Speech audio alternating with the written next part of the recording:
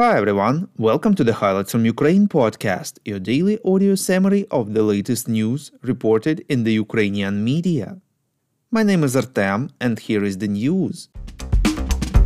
709 days less the Russian invasion of Ukraine. President of Ukraine Volodymyr Zelenskyy in his evening video address informed that he held a Supreme Commander-in-Chief staff meeting. They focused on frontline issues, supply fortifications, and the protection of Ukraine's energy networks. According to the president, Ukraine has good results and continuous growth in drone production. The plan for 2024 regarding drones is in place, contracts are signed, funding is increased. Staff meeting participants have also discussed the situation on key front lines, with special attention to Avdiivka, where conditions are extremely difficult. But the main news yesterday, according to Zelenskyy, was the arrival of 2 more air defense systems. He refused to provide any further details except that these systems are capable of intercepting anything. Quote, "We will defend the regions. While the systems are still insufficient for the complete protection of Ukraine, we work towards this goal every day. I am grateful to everyone who is helping Ukraine." Unquote. According to the Washington Post sources, the Ukrainian government had informed the White House about Volodymyr Zelenskyy's decision to dismiss Valery Zaluzhny, Commander-in-Chief of the Armed Forces of Ukraine, reports European Pravda. The media sources informed that the White House officials had not supported this decision but did not object either, recognizing this step as the president's sovereign choice.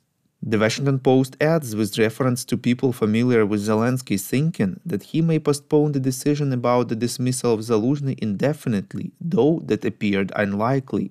At the same time, according to a senior Ministry of Defense official, Kyiv has yet to select a replacement for Zaluzhny. The delay suggested indecision among the President, Chief of Administration Andriy Yermak, and Defense Minister Rustem Umerov, or even disarray, with potential replacements perhaps unwilling to take the job, given the slim prospects of improving Ukraine's battlefield situation anytime soon. Furthermore, according to one of the sources, Zelenskyy apparently wants to place Zaluzhny in a new position, perhaps in hopes of tempering public disapproval over the removal. He was offered the position of ambassador, but Zaluzhny is unable to resign from the Ukrainian armed forces while the country is under martial law. The rumors about tense relations and strategic arguments between Zelenskyy and Zaluzhny have been circulating for several months. On 29th of January, several Telegram channels and media reported about the alleged dismissal of Zaluzhny from the position. We would really appreciate if you could recommend us to your friends and family, as well as share information on social media. This way more people would learn about the podcast and truth about Russia's invasion of Ukraine.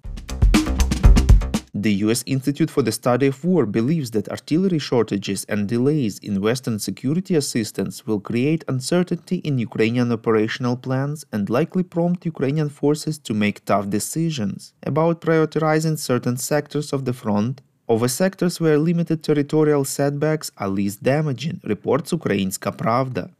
Open-source investigations indicate that Russian forces are benefiting from Ukraine's ammunition shortage and inability to conduct sufficient counter-battery warfare. Ukraine-based open-source organization Front Intelligence Insight stated the lack of Ukrainian counter-battery fire allows Russian artillery to largely destroy settlements, making it nearly impossible for Ukrainian forces to defend them.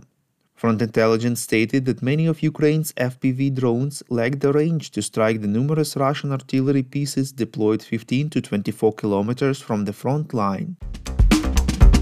Thank you for listening to the Highlights from Ukraine podcast. We're a commercial initiative of just 2 people and we need your help to grow. Share information about the podcast, rate us in the app, subscribe to our Patreon.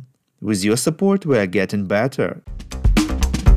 We call on you to demand from governments of your countries to impose the toughest sanctions possible on Russia and its citizens to stop their invasion of Ukraine.